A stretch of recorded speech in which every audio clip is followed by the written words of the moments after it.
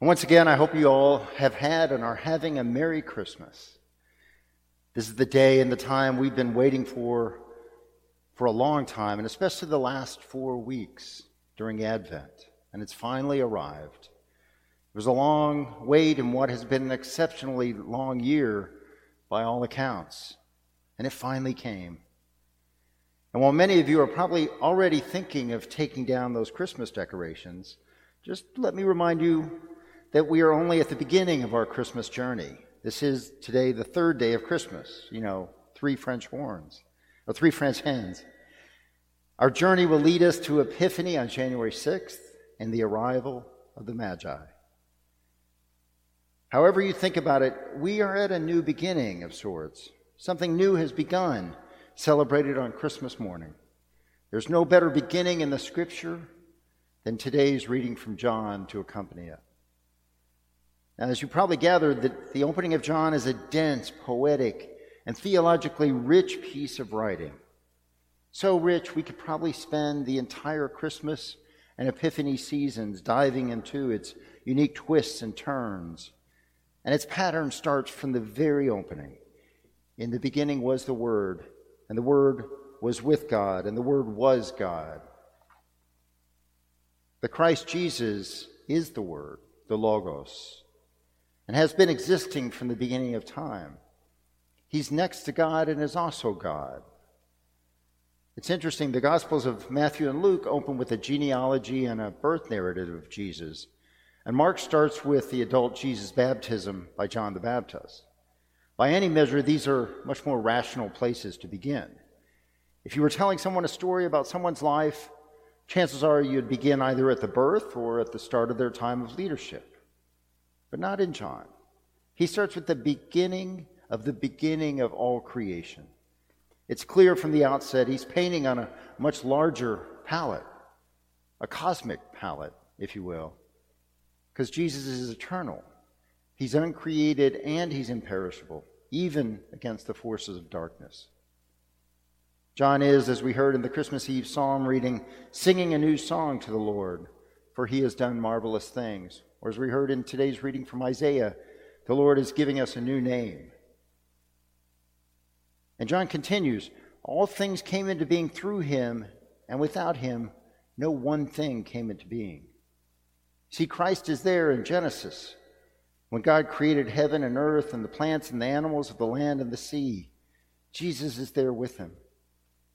Jesus is the mediator or broker of all creation. Through him, all things are made.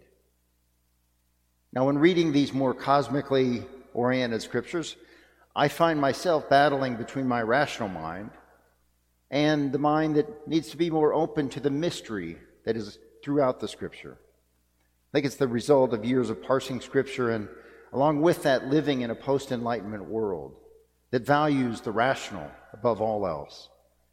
When reading this, I have to remind myself to lean into the mystery because it's so much more rewarding than attempting to just understand. It strikes a deeper chord, one more in tune with our own creation story, created as we are in the image of God. What has come into being in him was life, and the life was the light of all people. The light shines in the darkness, and the darkness did not overcome it.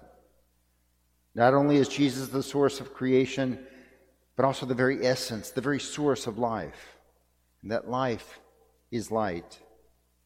Consider that for a minute. Life is light. Think about it. The source of all life is light.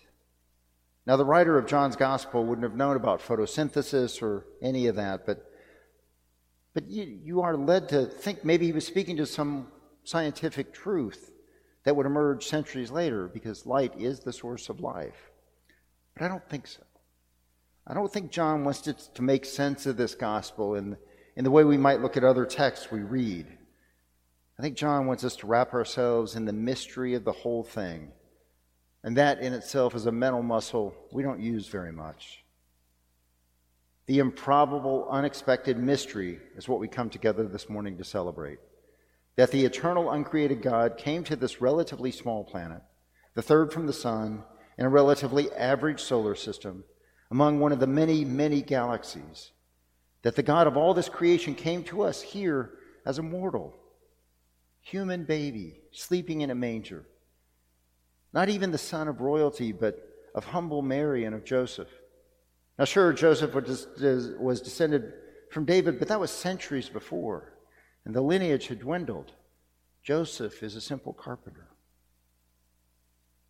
It's true, it all sounds so improbable. But I think that's why we need the soaring poetry of John this morning to lift us out of the illusion that we can even begin to understand the universe and understand the mysteries of creation, the mystery of our very lives, of God becoming mortal, becoming a helpless baby lying in a manger. I think John's calling us to get out of our heads, out of trying to understand or to explain, to get into our hearts. John is asking us to do no more than believe, have faith. In Paul's letter to the Galatians that Beth read for us this morning, we're reminded of the centrality of this faith, how through it we become heirs through hope. We're adopted by God and cry out, Abba, Father. This faith is absolutely central. And to have faith that life came into darkness and the darkness did not overcome it. That the Word became flesh and lived among us, and we have seen His glory, the glory as of the Father's only Son, full of grace and truth. On this day, we join the universe in celebration of a new beginning. We, too, sing a new song. When light came into our darkness and lived among us, and because of this improbable event 2 centuries ago, we gather here to begin something new. It's common in our secular lives to celebrate New Year's Day as a kind of new beginning, a new start. And this year, more than ever, I think we'll look forward to that. But I wonder if it's not more appropriate for us to consider Christmas as the proper new start to creation. We're celebrating a birth, after all. We join the timeless march through Christmas, through Epiphany and the three Magi, through the presentation of Jesus in the temple, and so on, leading into Lent and finally into Easter. We're beginning the march toward the harrowing death of Jesus and then His glorious resurrection, to the time when He proved for all eternity that the light came into the darkness and the darkness did not overcome it.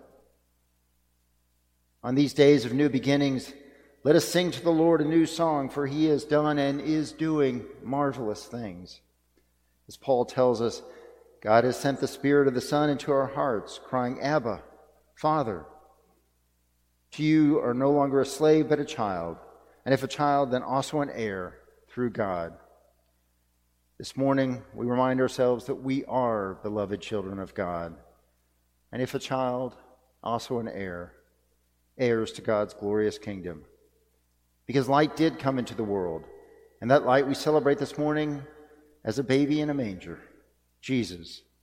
So here's to new beginnings. Here's to singing a new song. Here's to living into our faith. Amen.